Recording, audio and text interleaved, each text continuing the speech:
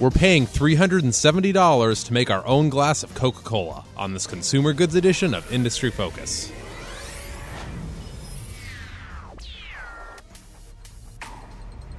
Greetings, fools. I am Sean Riley here at Fool Headquarters in Alexandria, Virginia. It is Tuesday, September 29th, 2015, and with me today is the legend, wait for it, dairy, Vincent Shen. How's it going, Vince? I'm doing well, Sean. I was watching How I Met Your Mother reruns last night with my family on Netflix, and I just had to do it. That explains it. So we've got a bunch to touch upon today, including the much-hailed release of the Keurig Cold. Comcast is buying a theme park, but first, Japan Tobacco Group is buying the international business of Natural American Spirit for $5 billion from Reynolds American. Reynolds American, thank you. Vince, Reynolds couldn't actually be hurting for cash, so why are they doing this? Well, actually, the rationale overall, I think, for both these guys, it's a good deal on both ends. You know, on the one hand, Japan Tobacco is looking for growth, and on the other hand, Reynolds American, their debt balance is up quite a bit since funding their acquisition. So they are hurting for cash in a way. So, you know, their debt balance is up to about $18 billion as of this recent quarter. Change. So, you know, reining in their dividend payout ratio, reining in the debt levels, and potentially allowing them to reinstitute their share buyback program, that $5 billion. Were they trying to pretend that they're an Altria? Because the reason I said what I said was because tobacco is notoriously cash flow positive. Like, it just rains money.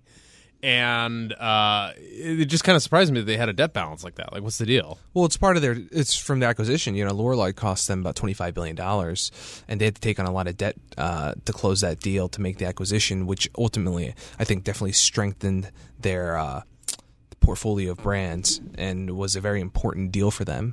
But, you know, as you mentioned, Reynolds American will receive about $5 billion from this deal, and really, Japan wants those. It really wants those because this is just the international rights. Exactly, the international rights for Natural American Spirits, because it's enjoying really good growth. The brand's generally considered a premium brand. It's known as being additive free, sometimes organic for some of their offerings, and obviously that's very popular right now, especially among younger smokers.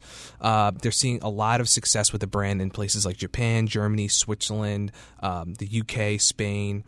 And the thing is, you know, Japan Tobacco isn't a stranger to these kinds of deals. It's seeing smoking rates in its home market decrease among both men and women significantly. So it's going international. In Japan. Yes, in Japan, in its home market. So it's going international to fuel growth.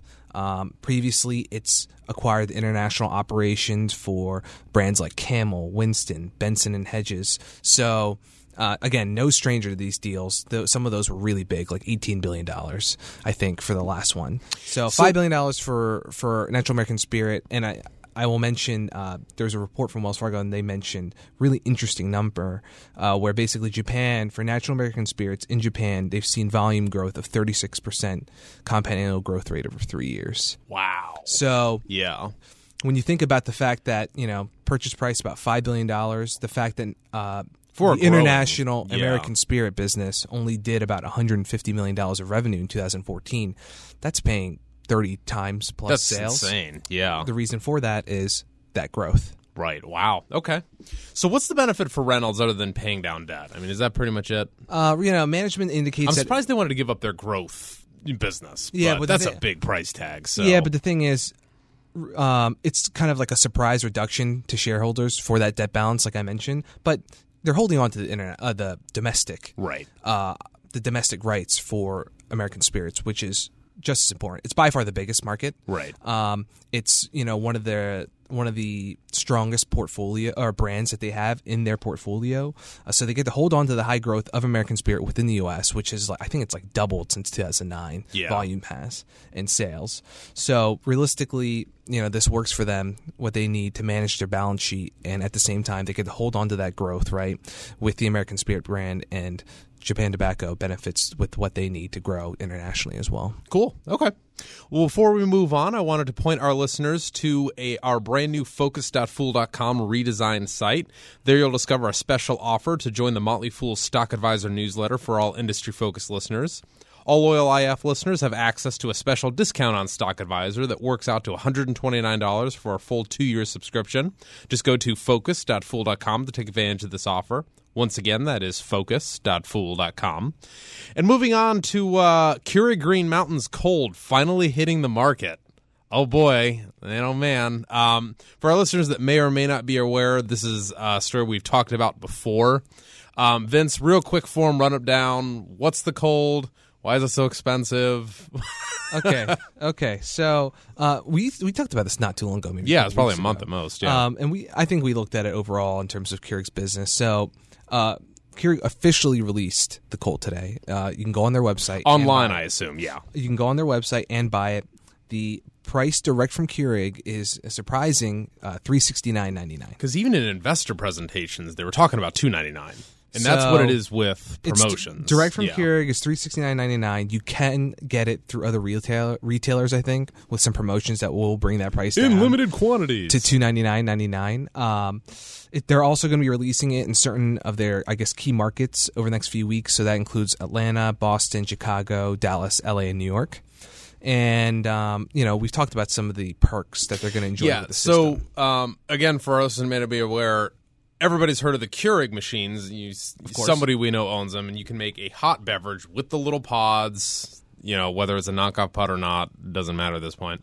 But you make a cup of coffee, hot chocolate, whatever. With the Cold, it's a cold beverage, and arguably it's cool because Coca-Cola owns 16% of this company. 17%, yeah. Yeah, 16.8%. And, you can make your own glass of Coca-Cola, Sprite, whatever in your house. What are the prices of these pods? So I think that's the big sell here. The price of the system, obviously very high compared to some competitors where it might come in at like $80 for that base system. But you get to make a Coca-Cola or a Sprite or a Dr. Pepper at home. And the thing is, 8-ounce serving pod will come out to about $1, between $1 and $1.25. So on the price-wise, that's not competitive. When you can buy a pack of cans, maybe you might pay 30 cents per can for a 12-ounce serving. So, are you paying for novelty here? Like, what's the deal? I think it's a combination of, the coolness factor of this kind of technology where the fact is, between putting your pod in and then having the glass of Coca-Cola served, it only takes 30 seconds, and it will chill room temperature water to very cold. I think it was like 33 degrees for the carbonation to work properly. Oh, wow. Within that time. So very fast, and they're touting the technology. So this is a very advanced machine. So it is definitely interesting for sure. And that price though. So I think it's going to be it's going to appeal to people who kind of like to have that cutting edge technology a bit, to show off, to do a lot of entertaining, and they're not going to be as price conscious, frankly. Right. Two other things, and we'll move on to our last story of the day here. We didn't discuss this beforehand, but what do you think the over-under is on them getting these cold machines in at least 5 million homes? Because we've seen their business model. What they want is to get the machine in as many homes as possible, and then the money just comes in from selling the pods. That was 84% of the revenues in the past year. Okay, so right now, their original Keurig system for the coffee, they have that in 20 million homes, yeah, 20, right? Give or take, yeah. So management hasn't given specific forecasts for the Cold, but they've mentioned that they expect to sell hundreds of thousands of systems within the first year in the market. Okay. We'll see. And the thing is, that's really important that they do hit,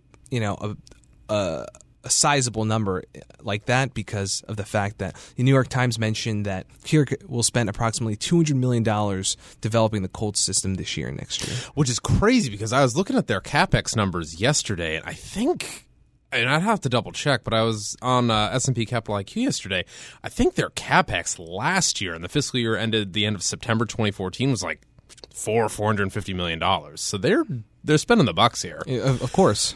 So the other thing I want to mention, just because I feel the need to be a coward and hedge my bets here a little bit, all pricing aside on the Cold, the one angle that I think they might have something there is you will be able to make cocktails with this thing, and that, a little bit of margarita, and I could see that working for parties or something. Sure. Like you could, who wants to bust out a blender at a party? The premium pricing for both the system and the pods indicates that they're not trying to market this thing to like a budget-minded consumer. Yeah. Somebody who does a lot of entertaining, like we mentioned, somebody who wants like this kind of cool new technology.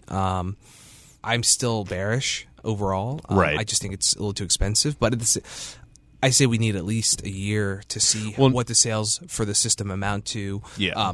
If it develops like a strong foundation of users, and then they can develop the pod sales like they do with the coffee machines. Yeah. And right now, management has a lot staked on this with the fact that Keurig 2.0 didn't do that well. They have had layoffs, some management shakeups. Stock's down 60% over the past 12 months. So rough. Okay. Well, moving on to our last story of the day. Comcast isn't satisfied owning NBC, I suppose, and they are buying a 51% stake in Universal Studios Japan from basically Goldman Sachs. What's going on? Yeah, so Comcast made one of its bigger international investments, like you mentioned, for a majority stake in Universal Studios Japan. So the thing is, Comcast already does operate some theme parks through its NBC Universal name, and all those are domestic. I believe in Florida and California. So it does receive fees for intellectual property and some other services from Universal Studios Japan, and I believe it's Singapore as well. So it's purchasing this stake, though, from Goldman Sachs, private equity firms, guys, MBK and PAG, which I didn't know at all. Owl Creek Asset Management. And the thing is, I don't know, I think this is kind of an interesting look into what Comcast is pursuing now. They want to own Harry Potter, then. Since their Time Warner cable deal fell through, because that basically was their focus for so long. Right. That got blocked by the regulatory authorities, and now we're kind of getting a glimpse into what their next steps are. Do you feel like we can get the rationale for this deal in a minute, but it almost seems like they're trying to pivot to things that are harder to replicate, because content, I mean, you had the new kids on the block like Netflix and Amazon Prime coming in, spending $5 million an episode, winning 5 Emmys and all this stuff. Sure. It's a tough world out there in the content world, but if you own the intellectual property rights to stuff like Harry Potter, and you own the best theme parks in the world or whatever, you're going to get customers that don't just want to sit at home and watch stuff on TV, on Netflix. Sure. And the thing is, I think it's important that you've mentioned Harry Potter a few times, because that park, Universal Studios Japan, opened their, what was it, the Wizarding World of Harry Potter or something along those lines. So basically major Harry Potter attractions in the past year, and that has contributed to a lot of their growth. The park saw record number of visitors. It's up 20% to 12.7 visitors for the most recent year. And that's a lot of that's crazy driven growth. And the thing is, a lot of that's driven by the new attractions, but also overall a very robust theme park environment right now in Japan. And Disney is minting money on their theme parks. Like, people don't realize that. I think something crazy like 2/3, just something, all the Walt Disney Corporation, the biggest chunk of their CapEx is on new rides and stuff. Sure. That is people don't, and the other thing is it's a smart investment, because if you build a really cool ride, you get 50 years worth of value out of it. Mm-hmm. You don't get that with a movie. How many years have they had like the Haunted Mansion at Disney World? I mean, it's been around for, since 1960 or something. So anyway, what is Comcast thinking with this? Okay, so Japan, like I mentioned, overall seeing really robust theme park attendance, and this kind of extends to Asia overall. Right. NBC Universals, they're going to be making plans to open another theme park in Beijing as well. Like, China's becoming the new battleground for Six Flags, for Disney. Could it possibly be because of the 1.2 billion people with a burgeoning middle class? Exactly. Huge numbers of visitors through that whole region, and for Comcast, its theme park segment has been contributing some of its most robust growth recently.